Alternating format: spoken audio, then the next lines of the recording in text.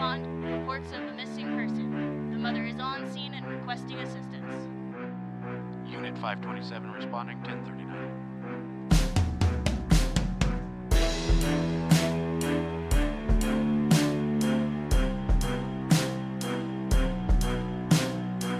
This is Over the Horizon and Far Away.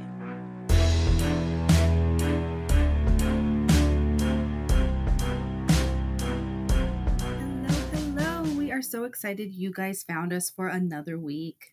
Welcome back to Over the Horizon and Far Away, a true crime podcast that covers cases of the missing and murdered that did not get the media attention they deserved. Hello, everybody. This week we have a special bonus episode for you guys. This is actually going to be a part 2 to the episode that we did on Felicia Chiesa.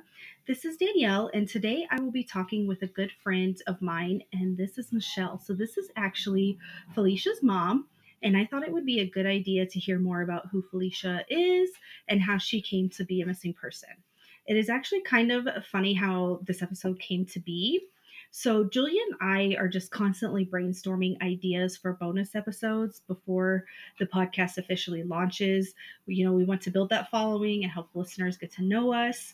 So after I did the bonus on Felicia and the work we were doing with her case, I had the thought that I should approach Michelle about interviewing her for the podcast, but just hadn't gotten around to it yet. And then last week, she was actually like, hey, I think I'd like to go on the podcast and talk about Felicia's case and the struggle of addiction and those sorts of things. And so I was like, oh my gosh, that's fantastic. I actually had planned to ask you. So now here we are. So welcome, Michelle. Thank you for chatting with me today. Thank you, Danielle. So I just want to kind of start out by getting to know Felicia a little bit better. So kind of just tell us a little bit about her. Start from the beginning, from when she was just a wee little baby. So, if we go back that far, I was a teenage mom, and I think, I don't want to toot my own horn. I guess I was a success story. I had well-off parents that could help me. So that teenage pregnancy and teenage mom didn't define me as a person. We still were able to give Felicia a very well-rounded life with all of her needs being met and so on and so forth, both financially and emotionally. So we lived with my parents, and she had a great support system. She was actually a really easy, good kid for being born to a teenage mom. I didn't have a lot of problems with her. She was a good kid. She was always kind of a social butterfly, which grew into her teen years when she became a teen in high school. Again, didn't have a lot of problems with her. A little boy craziness, not a lot. No drugs that we were aware of anyways. And she didn't graduate with her class, but she did graduate. She took some summer schools, and she did get that high school diploma. And part of that was just being a social butterfly. Let's see here. Sports, not really into sports. Extracurricular, not really. Overall, a good kid. And as she grew into adulthood, I was really impressed. She did not have babies young like I did, which sometimes I think that's a pattern that people can't break. Oh yeah, absolutely. You have a mom that's a teen mom, then you have that baby becomes a teen mom, and excuse me, it's a cycle that just never stops. And she really wasn't like that. She was with her daughter's dad for several years. They had a baby. They were doing good. And then a poop hit the fan. I don't even know where to begin of where she went downhill. She was doing really good. When I say Felicia was a good mom, she makes other parents look like crap. Handmade cakes, handmade birthday invitations, very attentive. Pinterest mom. What's that? A Pinterest mom. Yes. Back then Pinterest didn't existed. So it was she was like the Brady Bunch mom. She was very attentive to Mayla's needs and very there for this kiddo. And it was impressive. I can't grow grass in my backyard, and she'd have daisies and Dixie cups in the window because her and Mayla just did it just on a whim. That's what they wanted to do. So she was, I was in awe of her, if I had to be honest. I was very much in awe of how she was as a parent. I am a realist and a no-nonsense person, which sometimes comes across as what's the word I'm looking for, unemotional, or not as, I'm not somebody that needs to say I love you all the time or touch you all the time or hug you all the time or I show my love in a different manner. Yeah, I'm the same way. So we definitely have like this emotional hardness. Yes, and I don't know where it comes from. Mine's childhood trauma. I know. Right. Well, yes, and mine really wasn't. I Yeah. don't. And Felicia didn't have that, so I was so impressed with that. As she grew up, though, she was about 28, and she met a guy that we knew was a drug user. He had been friends of her brothers for years, and I don't know if hate is the word I want to use, but as an educated person with a career and a business that I built from the ground up, I look at this man who is in and out of prison and institutionalized and a drug user to the core, and it just turns my stomach. I mean, I don't, excuse me, I try not to be judgmental, but the bottom line is, fix yourself. How many chances do you need? We strongly disliked him. Yes, I strongly disliked him. And from there, I even sat down with this guy and I said, listen, I don't care who you date. I don't care how many kids you have. I don't care about your past. Stay away from my child. Date any other human being other than her. I don't care. And he looked me right in the face and ignored everything I said, and they started dating. It was approximately 8 months before our local Department of Family Service or Child Protective Service, wherever you're at listening to this, it's called different things in different areas, contacted me and asked me about the drug use. And I was very honest because I guess back up a little bit. As she dated this guy, we would see stuff, rapid weight loss. She wouldn't look me in the face. She would barely be over here. Mela was regressing, was tired all the time. Outward signs that what I do for a living as a daycare provider, so I'm trained to look for this stuff, but also just as a mom, you start seeing it. So the school calls me and DFS calls me, and I was pretty forthcoming. And I was very honest at that point. I said, as a mom, I can't make the phone call. I cannot call DFS and report my child, not because I don't want to, not because I don't love my grandchild, not because I think I don't, not believing it. I do, but I could not do it because I would come across as this bitter, angry mom that hates the boyfriend. And that's not what this was about. My daughter made every conscious choice on her own. I'm one of those people, and I'm going to get, judged for this one, but I don't consider drug abuse a disease. I think it's a choice right up until your body becomes addicted to it. And then it is an addiction. And my daughter made the choice. And so I didn't want anybody to downplay what I would be reporting. I didn't want to come across like this bitter, angry mom. I wanted them to understand that this was very serious and my daughter was using drugs, and it had nothing to do with the man she was with. It had to do with her choices. And I think the school and DFS was in agreement with me that I shouldn't be the one to do it. And the school backed me, and they called, I think it was twice. I mean, some of that stuff, as you know, Danielle, is really private. Like they don't. Yeah. Yep. I don't get a list of how many times DFS was phoned.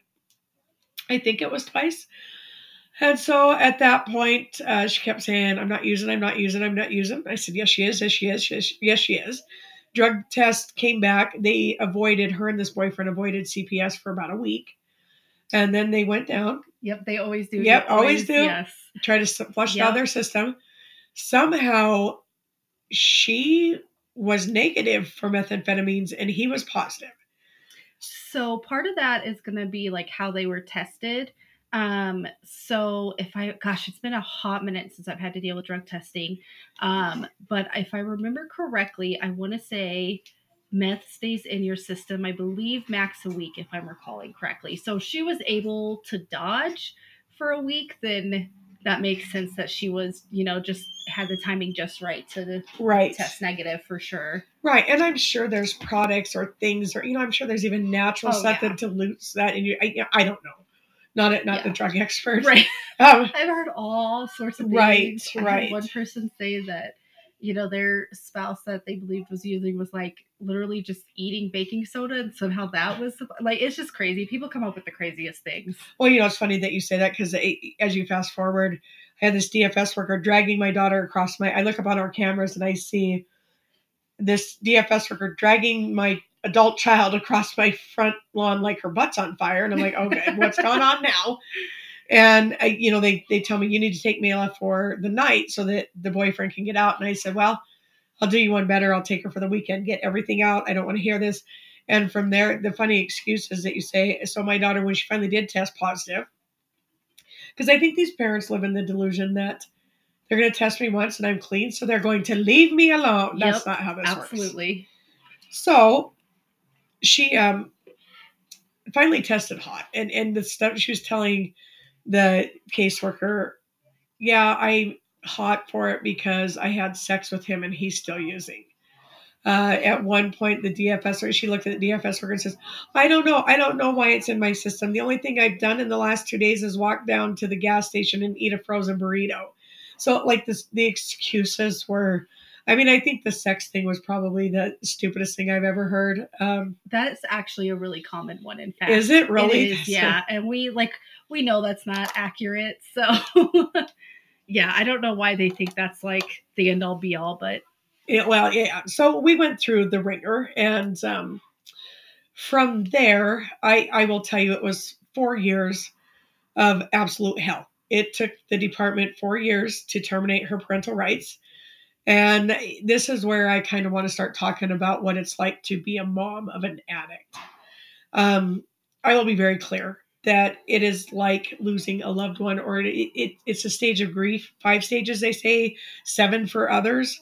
And I went through every single one of them. I don't think my denial was that I never was in denial. I knew what she was doing, but the shock was, what are you doing? Like, you've been a great mom. You've been you've been a little social butterfly. Was she very ambitious? No, I knew she was never going to be the next president. But when she did work, she would thrive at the position she's in. I remember she worked at Target, and she would come home and say, Mom, I got the most red cards out today. And I was like, yeah, good job. She would really thrive to be good at what she did.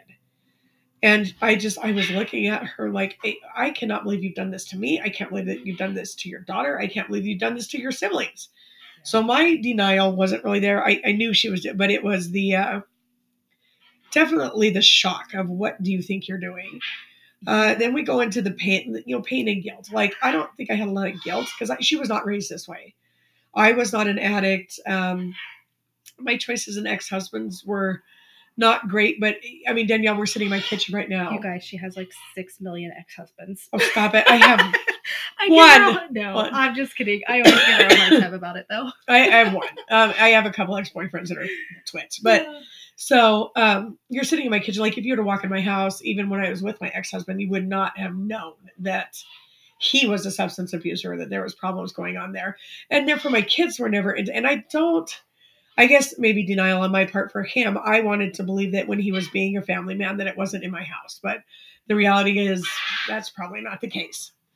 So, I went through kind of the pain, not so much the guilt. I was hurt and I was upset. And I had to look at this 6-year-old beautiful grandchild of mine and make excuses for her mom. Yeah, and they're so young, like they don't even have the ability at that point to even understand what's going on. Like, their world is just suddenly upside down. Yes. Well, and I think when the abuse started, because she did go from such an attentive mom to, Mela would tell DFS stuff like, every time we get home, my mom and the boyfriend would make me go to my room so they could smoke that smelly stuff, which I'm assuming is marijuana. I would hope is marijuana, but... Right. And there was other things like, if I'm not at my grandma's house, I don't eat. Well, as you know, methamphetamine is an appetite suppressant. So when you have meth heads who maybe are not eating, they may not look at the clock and realize, hey, this kid needs to eat. Not only that, but one of my foster kiddos actually, and I don't know if this is like something that potentially happened or not, in this scenario, but I do know that one of my foster kiddos comes from a home where parents are active meth users, and her mom always sold the food stamps for more drugs. Right? And so they just could never even get food. Right? Yeah, right. Which is so sad. I hate that. That's like one of my irrational fears. Is like, I don't want kids to ever starve. So everybody's eating. I don't care whose child you are. We're all eating. Yes. I mean, you've seen my grocery bill. Like, we have food. It's kind of funny because the daycare world, they always say, well, where would you go in the case of emergency? And I'm looking at them like, everybody would come here. Are you kidding me? I'm the only one with stocked food. So, Daniel, could you tell that gal to just leave it? Sorry about that. We got somebody at the door. All right. So, anyways, the excuses and the stuff we went through, and what Mela went through was horrendous. And I started to say that you have this kid that had this attentive mom that was doing arts and crafts and cakes and invitations and Halloween parties and costumes. And that was a thing. They would do matching. If one was Scooby, the other one was Scrappy. If one was Robin Hood, they were all matching. And so she goes from that kind of a lifestyle at 6 years old to a man being in her house that is causing her mom to act differently in every aspect. So, that's where this really kind of went downhill. And I don't know with Felicia, I tried for 4 years. We let her come back home twice to try to get sober. We worked with the department to try to get her sober. She would never go to inpatient treatment. I'm not really sure why. She did do a 6-week outpatient and 2 months, Danielle, maybe 3, that she could stay away from the stuff. And the boyfriend was as big of a drug as the drug. The codependency often comes along with addiction. Yeah. Yes. I feel like I've seen that probably in every single addiction case that I've had some sort of part in, for sure, is that 9 out of 10 times if there's a codependency issue, they cannot break the cycle of addiction. Like, they just can't. Right. And you and I can hypothesize under the sun, till the cows come home, of what gave her these kind of codependencies. And it's neither here nor there. At some point you become a free-thinking adult, and either you want to stop being this way and you're self-aware and you make a conscious choice, or you just keep doing it. And I can't make that choice for her. She has to do that for herself. So we went through 4 years of absolute hell. There were times, was I ever depressed? Because that's one of these stages of grief. When do you have time when a kid is involved? Yeah, that's fair. Yeah. I had to be Mela's mom. I no longer got to be her grandmother. I had to be the one that made sure she got up and took a bath and got her hair done and went to school and her clothes matched. And, I'm the one that had to play the mom. I couldn't be the grandma anymore that laced them up with brownies and cupcakes and sent them home. Like, I had to be the parent. And I was kind of at a point where my oldest was in high school, so I was done parenting. My kids were gone. I was getting older. I was done parenting, and here I am with this 6-year-old. So depression for myself, no. Depression for her, yes.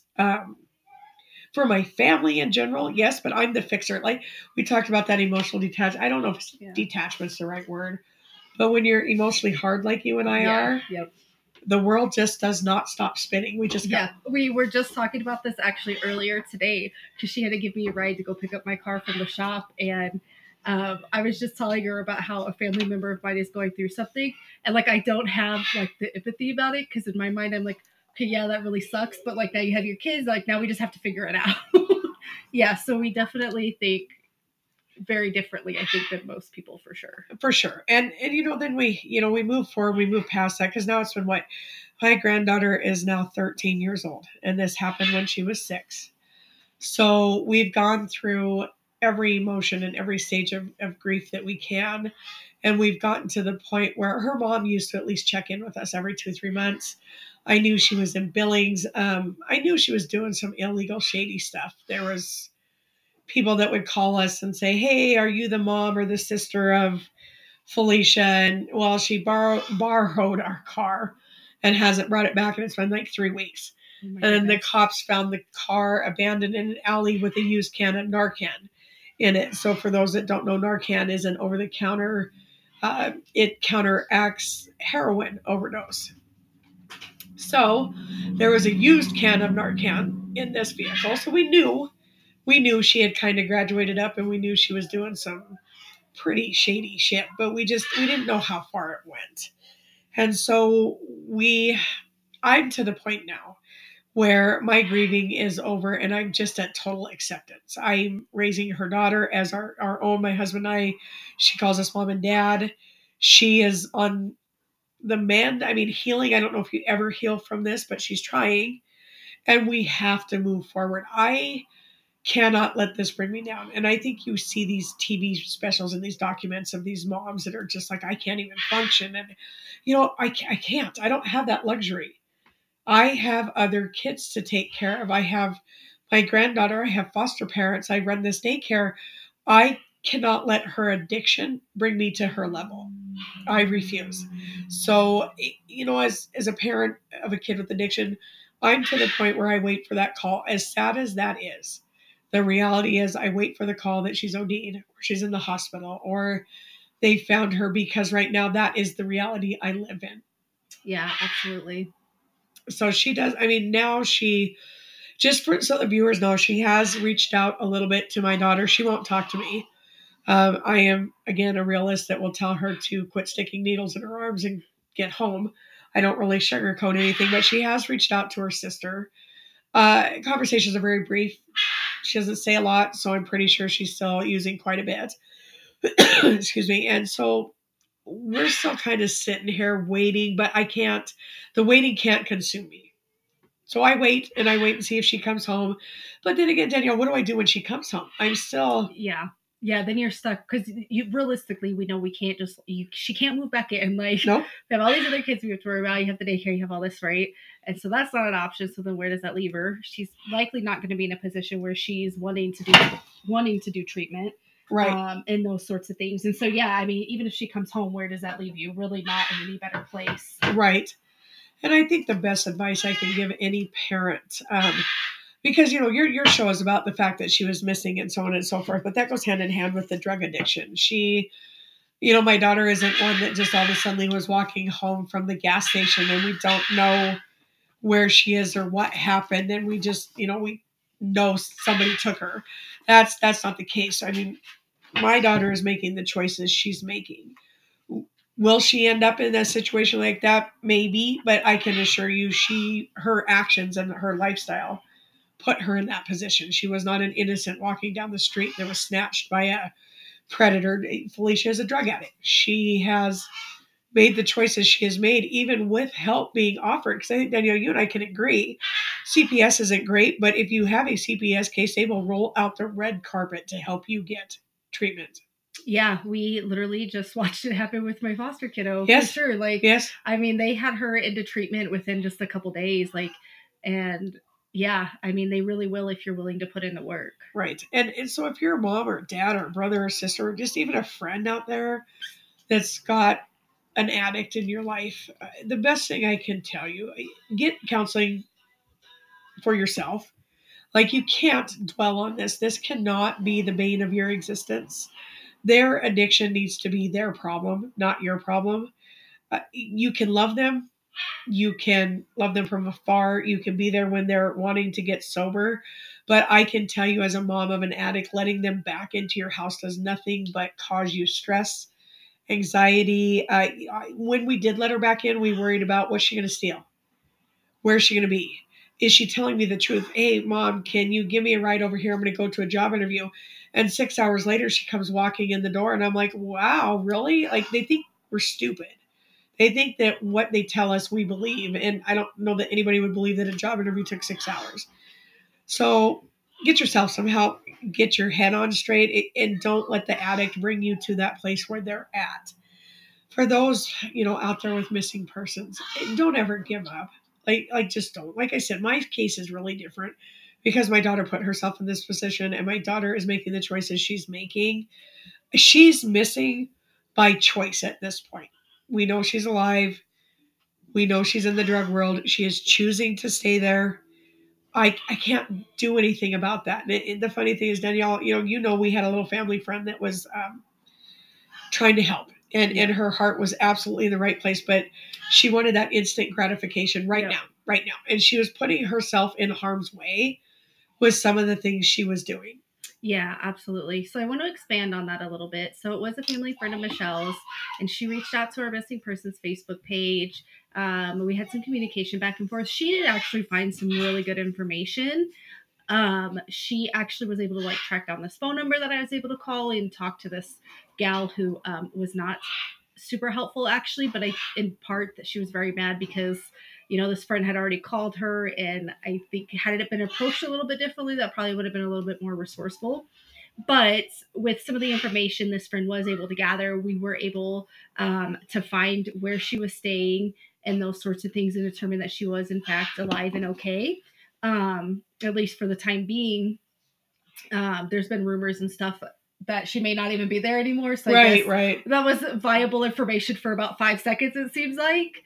But yeah, I mean, she was definitely putting herself in an unsafe situation for sure, because she was essentially, lying and talking to these people who are kind of in this drug world, who, seem to have violent past and those sorts of things. And it's just like, oh, you can't do that. Like, that's for your own safety. You can't do that. Right. And, her heart was in the right place. And let me be clear. This kid is like a kid to me too. I mean, I love her to death, and her heart was absolute, but she wanted every lead to be followed up on right now. And she wanted everything to be done right now. And as a parent of a kid that is both an addict and missing at the time, you have to stop and think about what that does to the other person. Like, every time we have to go through this and we start digging, it becomes an open wound for me. And I think, Danielle, there's even been a couple times with you, I've just been like, what, like, don't break your neck about this. Like, I can't put the energy into it. And that's why I'm so blessed to have Danielle and Julia, because right now they can. They haven't lived this for the last 6 to 8 years. I have. So fresh eyes, but just do it safely if you have people helping. And just remember that when you're doing this stuff, consider the family and what you're doing to them. I mean, I'm a rough, tough person, but some people don't want to hear, well, we tracked her down at Slimy Joe's house and it's a known sex trafficking, and so-and-so said that she had a needle. These families don't want to hear this. So there's a kid's gloves at some point with some of these cases. So I would just say, families of missing persons, don't give up. There's always, always, always hope. If there's a drug addiction involved, just use caution and be careful. And for God's sake, just get help. Like, I have a support system in Danielle and Julia and other people in my life. Like, I have Stacy and Heather and my husband, Nick, who is my rock, and my mom, and I have my kids, my adult kids. I have a good support system. Not everybody has that. So seek help, get yourself a support system. Don't ever give up. But in the same respect, please understand that if they're missing by choice, like my daughter is, there's nothing you can do. The one sure thing in the world is the only person you can control is you. Yeah. Well, and I think one of the important things too, just to touch on it a little bit, is, being mindful. If you are a person that's working with like a family member of a missing person, one of the things that I've just consistently done is, like, as we found out information, I've wanted to take steps. I've gone to Michelle and said, okay, this is like what we know. This is what I would like to do. Like, these are our possible outcomes. So, like, when we found out where she may be staying over in Spokane, I said, Michelle, like, this is it. Like, I can contact law enforcement and see if they'll go over there and do a welfare check. I was like, but the reality is she has this warrant. So the end game here could be she gets picked up and sits in jail. Like, are you okay with that? And of course, Michelle's like, well, yeah. But it's like just trying to be mindful, because I don't want to do something that's going to, like, almost like be a trigger, like make something, this whole situation more difficult for you. So I do think that's very, very important.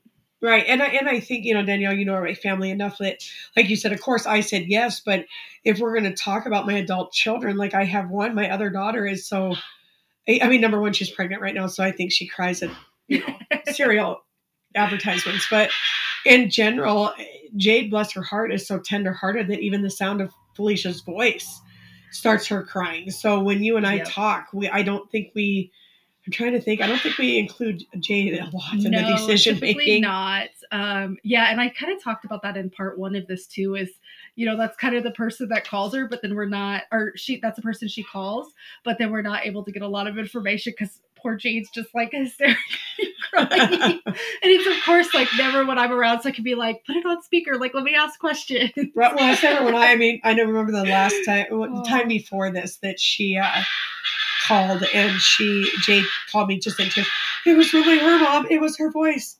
And I stood there like, Cool. What'd she say? Like, you get to that point where it's like, Jade, settle down. Awesome. Well, I think that was a lot of really good information. I think that it's really important that we don't forget that even though addiction plays into Felicia's case, like she is still a person, she does still have loved ones that do want her home and safe. And I think it's really awesome that we were able to get your perspective on things. I think that'll be very beneficial to other families going through similar things as well. Do you have any final thoughts? Anything you wanted to add? I want people to know that it's okay to say the things that people might like.